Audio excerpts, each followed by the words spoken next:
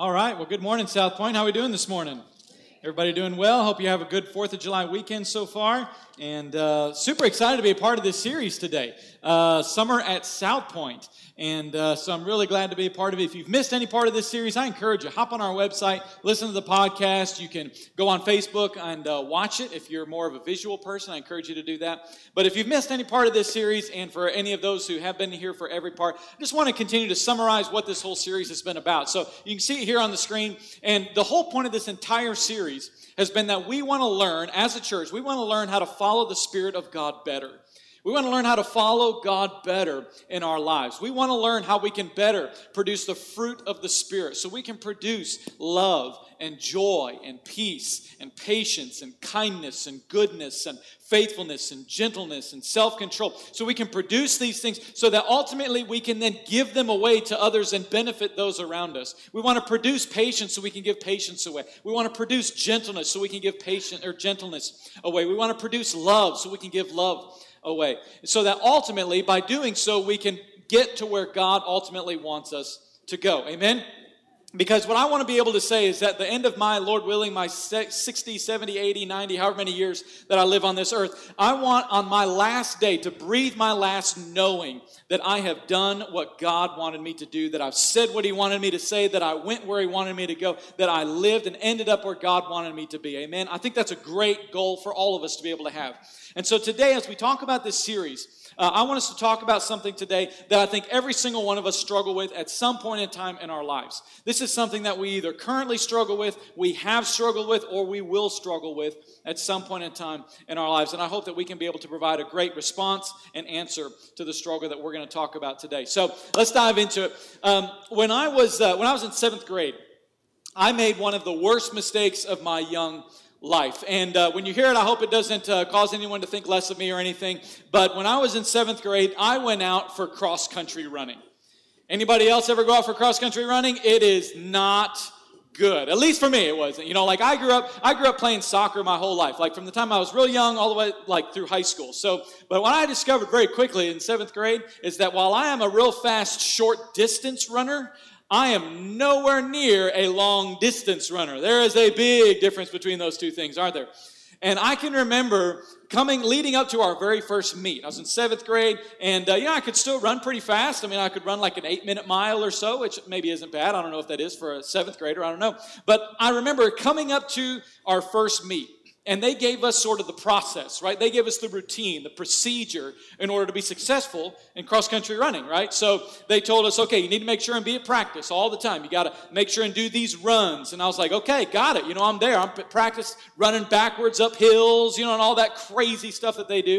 And I thought, okay, check, got that off. They said, make sure and have good running shoes, like be comfortable. I'm like, cool, check, got that. They said, okay, so the night before the meet, you got to make sure and carb up, right? You got to make sure and eat a lot of spaghetti, eat some lasagna so you get full of carbs and energy so you're ready to go. I'm like, check, got that, man. Fill up on spaghetti, no problem. And then they were like, okay, you got to make sure and drink lots of fluids the night before so you're hydrated and you're ready to go. Get plenty of rest. I'm like, check, man, I've got this. Like, I'm going to smoke everybody. Like, everybody on the team is going to be like, Michael, where have you been our whole lives? Like, it's going to be amazing. I did everything the way they told me to, right? So we get to the meet the next day, and we run this 2 mile. That's it. It's only 2 miles. But I came in dead last on our team. Dead last, 8th place out of our entire team. Now, there were other kids that were behind me. I'll give myself, I'll have a little bit of pride, okay? But dead last on our team for the Duncan Cross Country Junior High team. In fact, I was so far behind everybody else that on the last bend coming into the home stretch, like before the finish line, we had all of our junior high cheerleaders on both sides, and they would like cheer everybody as they ran past. I was so far behind that they completely forgot about me. Like, I'm rounding the last bend, and they're all just standing around talking to each other. And I get about halfway through all of them standing on the sides when I hear one of them say, oh, hey, look, we have one more. Yay! And then they start cheering and all that stuff. I'm like, yeah, thanks for the confidence boost, ladies. I'm supposed to be here cheering me. You forgot about me. What's up with that? And, the truth is, we can laugh about it, and maybe you have some similar experiences like that in your own life. But, I think the truth is that oftentimes in our lives, we think of routine, and we think of rituals, and we think of certain procedures and plans, and we have certain expectations that if we do A, B, C, and D, then it will automatically produce E in our life. And oftentimes I think what we struggle with is we go through life and we realize, okay, if we are, as followers of Christ, are going to follow the leading of the Spirit in our lives and we want to follow Him better, then oftentimes God doesn't really do things in the order that we think they ought to be done, right?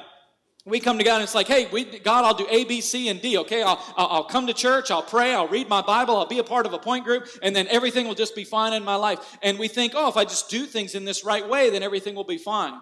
But sometimes God comes in and He goes, yeah, I know you wanted to start with A, but this Monday morning we're going to jump to X, and that's where we're going to stay for half the day. Then we're going to bounce back to L, then maybe stay for a few hours in R, and then we're going to end the day at Z. We're not even going to mess with A, B, and C today. Anyone else ever experienced a day kind of like that? Maybe a year of your life that was kind of like that? Yeah, I think all of us probably have. Because what can inevitably happen in our lives is we can become so committed and we can fall in love with procedures and this certain system of how things are done that we ultimately forget what it was meant to point us toward, which is God, right? We can fall in love with, okay, I got to be at church, I got to do this, got to pray, read my Bible, and we so focus on it that we can miss the whole point of what it was all about. And so what I want us to understand this morning is this one very simple truth. Look, these things are not bad. The rituals, the routines of our lives, they're not bad things, but they have their place in our lives. And what I want us to understand this morning by the end of this message is this very simple truth, is that God, you can fill this blank in your notes, is that God wants to put our rituals, our routines, He wants to put them in their place. Second place. Second place to His. Because sometimes God steps in and He says, I know this is what you were expecting. I know this is what you thought was going to happen. But I'm actually going to rearrange some things so that ultimately you can get where I want you to go. And it may not be the same place that you want to go. Are you with me this morning? All right. Well, if you have your mobile devices, pull out your notes. If you have a Bible or something, you can be able to do that. If you're joining us on Facebook Live, you can do that. And we're going to go to 2 Kings chapter 5. 2 Kings chapter 5. Now, 2 Kings is located about a third of the way through the Old Testament.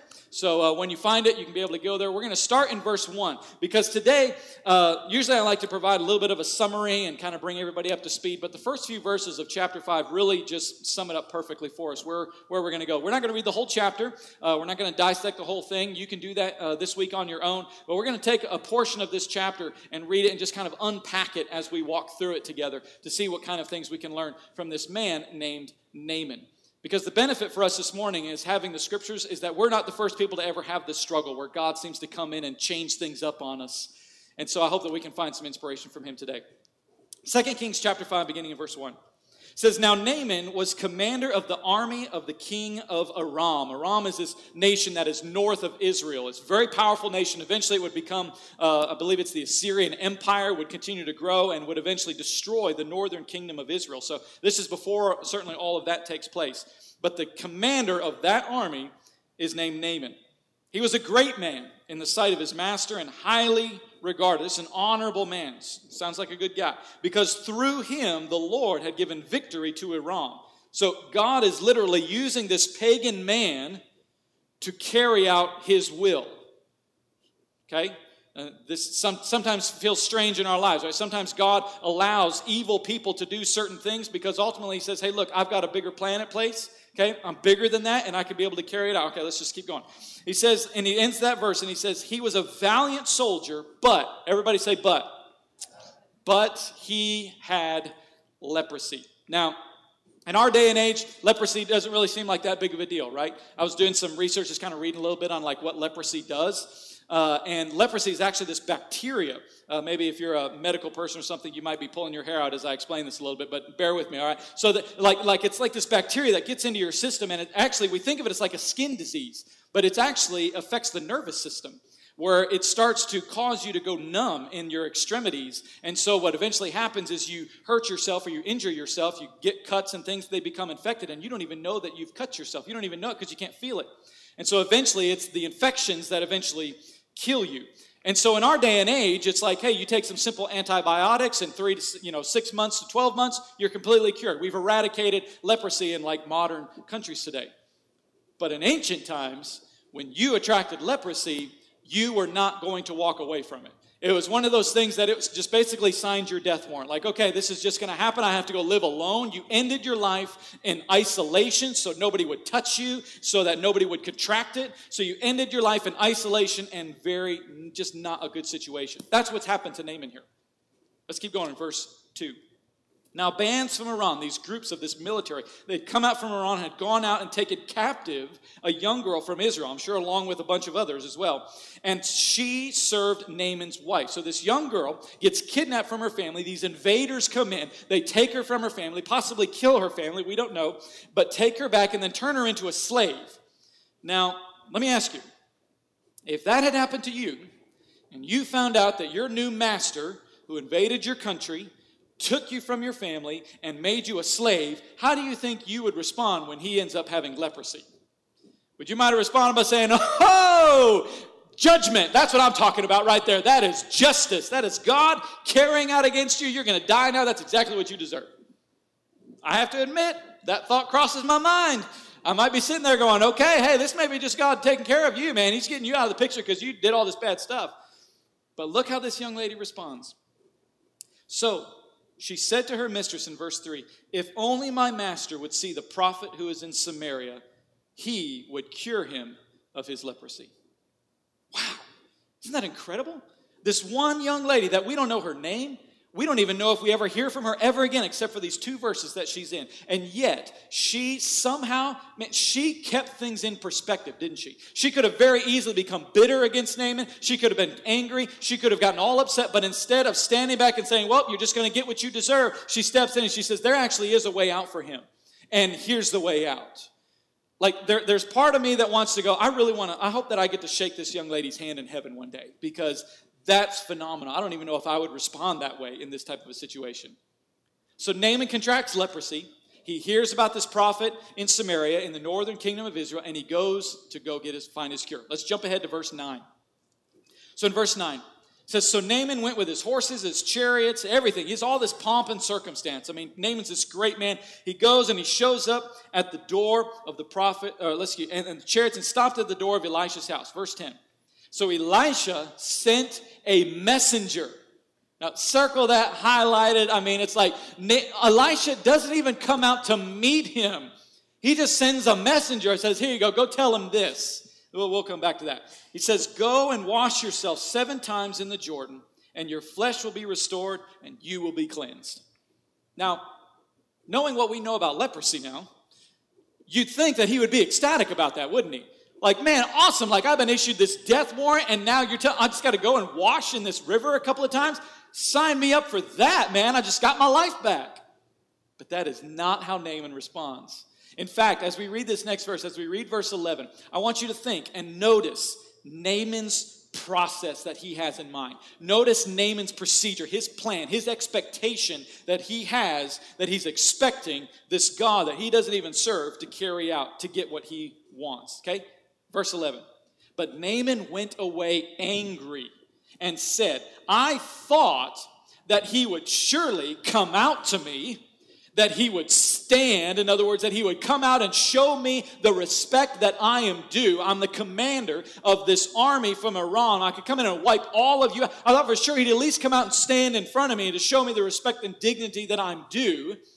And he continues and he says, I thought for sure he'd do that he would call on the name of the Lord his God, not my God or our God, but the Lord his God, that he would wave his hand over the spot. That's the part that always cracks me out. Like, Naaman's got this all worked out, right? He'd wave his hand over the spot, and then I would be cured from my leprosy. This goes completely against what God tells him to do. It's completely not what Naaman expected at all. And then on top of that, Naaman does what you and I do all the time, which is when we're following the Spirit of God and God says, here's what I want you to do. Here's the plan. Here's what I'm laying out for you. Here's where I want you to go. Here's what I want you to say. Here's what I want you to do. We start saying, yeah, but can we modify that a little bit?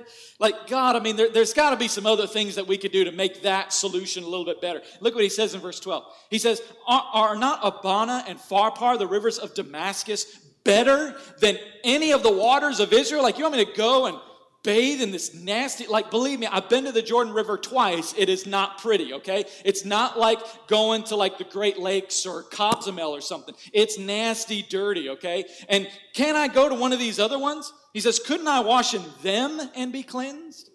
So he turned and went off in a rage. Like, Naaman is so angry. Why? Because God has not met Naaman's expectations. He has changed things up to say, you know what, this may be your plan, Naaman, but I'm going to change it to do something else because I have something else in mind for you.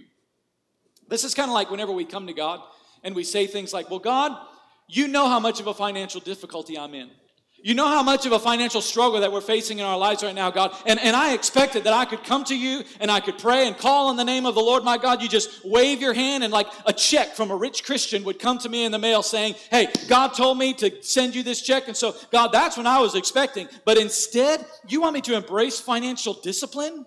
Like you actually want me to budget the finances that I have coming in. You want me to be generous and give of my finances? Like, God, that is not what I was expecting. I was expecting this, and you're telling me to do that, and I don't want to do that. Or we say things like, well, God, my spouse just does not love me the way that I want to be loved. They don't appreciate what I do around the house. They don't appreciate what I do for our family. They don't love me. They don't show me. I give them all this love and compassion, and they don't return it to me at all. And I thought for sure that all I had to do was pray, and you would change his heart. I thought for sure all I had to do was pray, and you would change her, God. But you want me instead to submit to their needs. You want me to put their needs ahead of my own and to show unconditional love to them, even if I don't receive it in return. God, that is not what I was expecting. Or we have experiences like where we say, well, God, you know how much that person at work drives me insane. God, you know that I can't stand that person. They treat me this way. They say this. And I thought for sure all I had to do was pray and say, God, open up this new way. And you would give me a new job that would actually be a pay increase, that would surround me with Christians who would encourage me because, by golly, I'm the head and not the tail, right? I'm blessed going in and blessed going out. And that's what should happen, God. But instead, you want to keep me where I'm at. You want me to be a witness to them. You want me to show love and compassion and generosity to them. God, you want me to actually invite them to church. Are you kidding me? You want me to invite them to church? I can't even stand working with them, God. Or maybe we say things like, well, God, it's all their fault. It's all their fault, God. It's not my fault.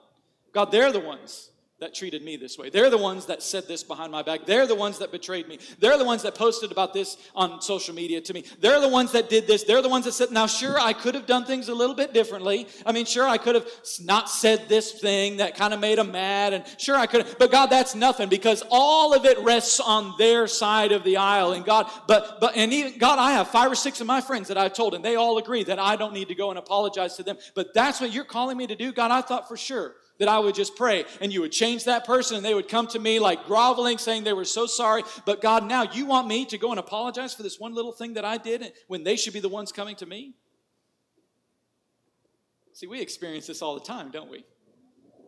We experience God taking our plans and our expectations and our routines and what we expect to happen, and he just like turns it upside down on its head so that I think he can take us down these pathways in life that we didn't even know were there, so that ultimately he can take us to a place with him that we never even could have imagined being with him. Are you with me this morning? See, God has this way of saying, no. You might have come with your expectations. You might have come with your plans. But I am not restricted to fall in line with your expectations and your plans. It is more your responsibility to fall in line with mine. And that's difficult. And that's why it's so easy for us to walk away in a rage, just like Naaman. Like we look at this situation with Naaman and as outsiders. We're reading it. Maybe you already know the end of the story. And we're sitting there going, come on, Naaman. Like, come on, all you got to do is go down and wash in the river. Like, what's the problem with that? That's what God, just because he didn't meet your expectations? Come on, man, go wash and be cleansed. You'd have your life back. And yet all the time in our lives, whether it's big things or little things in our lives, we miss it in our own lives, even though we can easily identify it in others. But you know what? We don't have to be afraid when God lays out his plans and his expectations for us.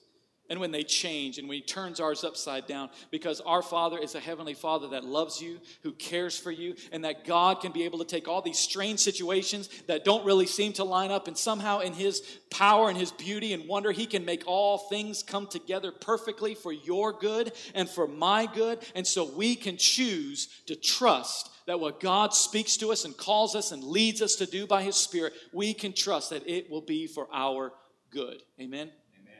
So let's keep going. Let's look at what happens to Naaman here. Verse 13.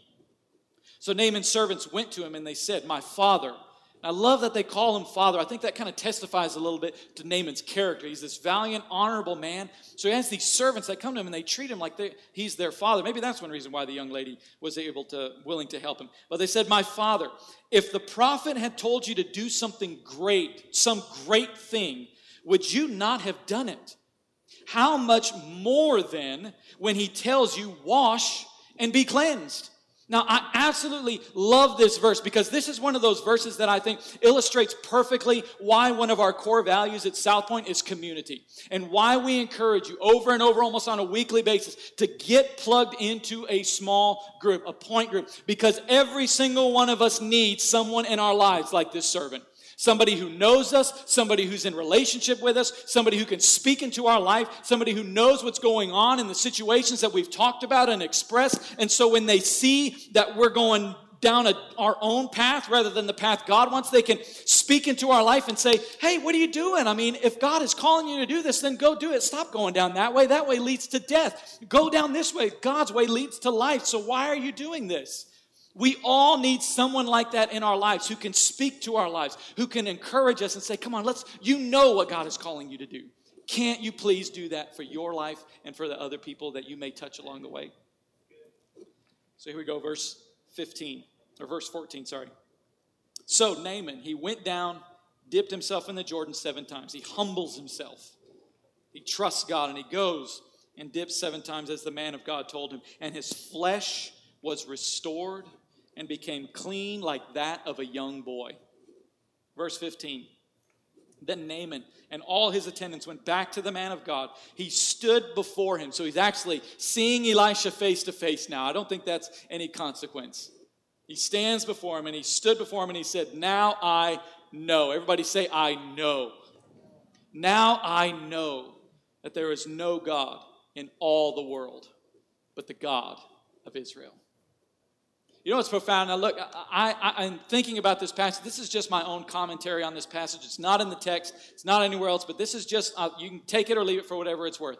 But in my own thinking about this passage and in the verses that we've seen, even from the servants, I think that God in his omniscience, in his all knowledge of knowing what would happen, could happen, whatever will, won't, all these things, God's knowledge of what will or could happen or possibly happen, I think in his omniscience, God knew that if he had told Naaman to go do some great thing, hey, Naaman, I want you to go climb Mount Everest, plant a flag that says God written on it, and then you'll be healed. I think that God knew that if he had told Naaman to do that, then Naaman would come down off the mountain, and people could say, well, Naaman, how did you get healed? That's amazing. He'd say, well, it's because I climbed that mountain over there. Look what I did. I did this great thing, and I earned this.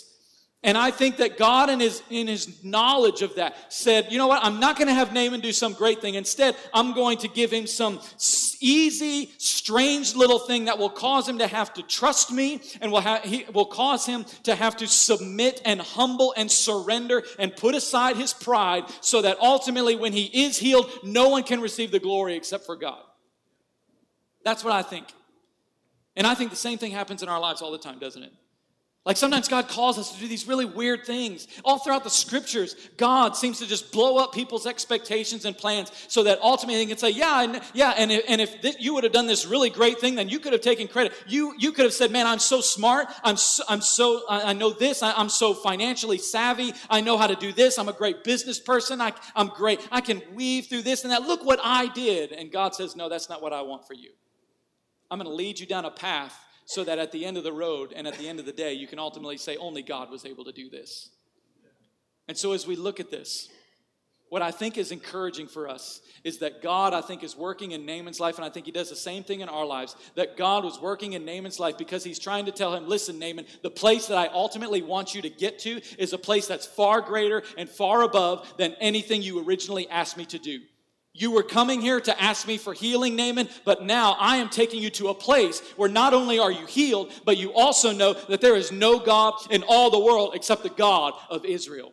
And what you and I have to understand this morning is that there is more to your story than that one thing that you're praying about. There is more to your story than the burden that you walked in here with. There is more to your story because God is trying to take you through the struggles and trials of life. He's trying to take you to this place with Him that you may not have ever even seen or imagined, but a place so that at the end of the day you can say, God, only you did it. God, only you are God. There's no one else, and I know it. I'm not just guessing. I'm not just like basing it on a feeling of how I feel for the day, but God, I know, so that no matter how I feel on Monday morning, no matter how I feel on Friday night or Saturday morning, I know that there is no God in all the world but you. There's a big difference in those experiences in our lives, isn't it?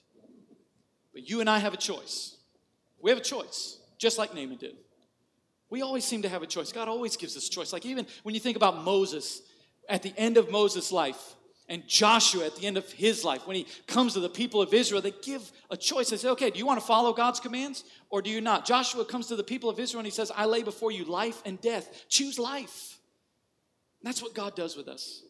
He says, look, you can take your own plans and you can take your expectations and you can try to hold on to them and you can continue down this road that leads to death, or you can embrace my way and it will lead you to life that you didn't even know was possible. I don't know about you, but that's the choice that I want to make. So as we wrap up today, I want to give you 5 quick things, 5 practical things that I think you can be able to walk out the doors with today that not only come from this message today, but I think are kind of a summary that help us as we kind of reach this halfway point through this entire series. So 5 things that I want to be able to give you that you can be able to write down in your notes. Number one is this, that failure is largely self-inflicted and recovery is largely within your own control. Failure, the difficulties of life, sometimes these things, they are largely self-inflicted. Now, I understand that sometimes things happen to us that we can't control. Don't worry, table that. We'll get to that in just a minute, okay? I'm specifically talking about how many of the struggles in our lives, many of the difficulties that we get in, we're in them because of choices that we've made. Whether they were good choices or bad choices, but we made a choice, it led to this, and now we're stuck in this situation, right? But we also have to remember that getting out of those things also becomes a choice. You can choose to say, God, I'm not going to allow this thing to define me. I'm not going to allow this failure to hold me down. Yes, God, I may have leprosy, but I'm going to make a choice to engage your spirit to say, God, what is it that you want me to do so that I can ultimately go and be who you want me to be in this life? Number two is the path to recovery lies in returning to basic practices. Maybe you're here today and you're saying, you know what, Michael, I feel like I'm following God's Spirit, but I don't have any clear direction right now. Maybe that's you today. You say, I don't have something clear like Naaman did. Like Naaman, he knew what he had to do. Like, okay, go to the Jordan River, bathe 7 times, come out, you'll be cleansed. Like, I don't have clear direction right there, but I know that God is leading me somewhere. What do I need to do? My challenge to you is that you return to some basic practices. Maybe you're already engaged in them, but lean into them even more. Let me tell you something. Going to church, reading your Bible, praying, getting involved in a small group, like these are things that we used to joke when I was a kid, when I was growing up in like youth group stuff. These were like Sunday school answers is what we called them, right? But there's Sunday school answers to a lot of things. If you want to have a successful marriage, what are some of the things that you need to do? Well, you probably need to spend some time together, right? You need to communicate with each other. Maybe go on a date every now and then, spend some special time together, right? Maybe it's not even spending money. Like my parents, when I was growing up, we were very poor, and so my parents would have a friend come over, a family member watch us, and my parents would just go walk around a park. That was their date night because they couldn't afford anything. And then maybe I would say, fourthly, you need to submit and put that other person's needs ahead of your own, right? I mean, if you do those 4 things, that sounds like a pretty good marriage, doesn't it? What do you think marriages and people had to do 1,000 years ago to have a successful marriage, or 5,000 or 10,000 or whatever, how many years ago we started having marriage? Think about that. They probably spent time together, communicated with each other, spent some special time together, and put the other person's needs ahead of their own, right? Basic practices really don't change all that much. And while, yes, it's true that sometimes going to church, praying, reading our Bible, all these things sometimes we can become so devoted to them that we miss the whole point, which is God. But if you're here today, that may be the starting place for you. That may be the point where you say, I know God is speaking and leading, but I just don't have any clear-cut direction. Engage and lean into those things and say, God, through this path, may you lead me until you direct me to what you're calling me to do. Number 3. Number 3 is that we are not imprisoned by our circumstances. We are not imprisoned by our circumstances. We live in a culture today that seems to just be rampant with the idea that I just need to and should and could put blame on everything and everyone else. Well, it's the government's fault. Well, it's the president's fault. Well, it's the Congress's fault. Well, it's my mom's fault. Well, my dad did this to me. Well, my mom said that. My grandparents treated me this way. My boss is this way. My finances are this way. I can't control that and I can't control that. You know what? There's lots of things in your life that you may not be able to control, but you don't have to let those things control you. You may not be able to control them, but you don't have to let them control you. Because in every single one of these circumstances, you can walk away and say, God, I want to change the way that I think about these things so that I'm not letting these things that I can't control imprison me, but I am rather seeing them as opportunities to grow. That this situation affords me the opportunity to be gracious. This is an opportunity that affords me the opportunity to be patient, to be kind, to demonstrate love, to forgive as I have been forgiven, to show grace as I have received grace. This affords me the opportunity. So there's a big difference in those two mentalities, isn't it? And you can choose to walk through life and choose to be imprisoned by your circumstances just like Naaman could have. Naaman could have just gone through and said, well, this is just my lot in life. I couldn't control the leprosy, so it just happened to me, so I guess I'll just wander off and continue to go do whatever it is. I don't like God's option. I don't like God's his explanation. I'm just going to go off and do my own thing. Or you can choose to say, no, I'm not going to allow my circumstances to imprison me. I'm going to embrace the leading of the Spirit. Number four is be willing to embrace difficulty. Be willing to embrace difficulty. We have this tendency, I think, and it's natural for us as human beings, that we shun pain, we shun difficulty. We don't want to have anything to do with hardship. And I don't blame any one of us. I'm that way. I don't like to go through hardship. I don't like difficulties. Of course not. I want my life to be peachy keen all the time, right? I want it to be great. I want to be flying sky high all the time. But you know what? We never grow that way, do we? I love what C.S. Lewis said when he wrote a long time ago. He said, God whispers to us in our pleasures. He speaks to us in our conscience, but he shouts to us in our pain. It is his megaphone to rouse a deaf world. God may very well be causing things or allowing things to take place in your life in order to rouse you, in order to wake you up, in order to spark something in your life that will lead you down a path that you would have never gone down. Be willing to embrace difficulty in your life. Number five is failure is not a physical state, but a state of mind.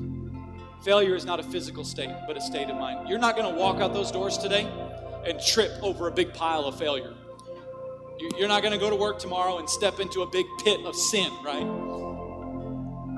But I'm going to tell you this. As we go through life and we experience mistakes and we experience difficulties, we can stumble and fall sometimes in our lives. And we can choose to either stay down or we can choose to get back up and have the mentality that says, yeah, I made a mistake and I stumbled, I failed, but you know, I'm going to get back up and I'm going to keep right on going. Yes, I stumbled and I fell again, but I'm going to get back up again and I'm going to keep going. I have predetermined that nothing is going to keep me down. I have predetermined that no matter what happens in my life, no matter what mistakes I make, no matter what failures I engage in, whether things happen to me like Naaman, or I make bad choices in my life and I experience difficulties because of what I chose to do.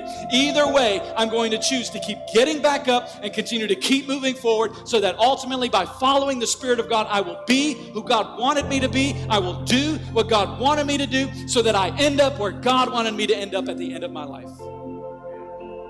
That, I think, is a great goal for our lives. Amen? Why don't you bow your heads with me this morning?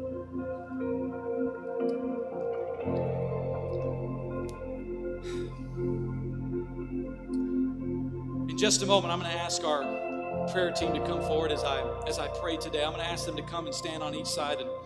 And maybe you're here today and you would say, Michael, this is exactly where I'm at. I know that God is speaking to me. I know that God is leading me, but I haven't really been answering it. I haven't really been engaging it. God's been speaking this to me and that, and the Spirit of God's leading me, but I'm hesitant because it's not what I expected. It's not what I had planned. I want to challenge you today to take a bold step, to take a step today just like Naaman did. You know, Naaman could have stayed home and he could have said, well, that's just too far. Samaria is too far away. I'm not willing to go that far.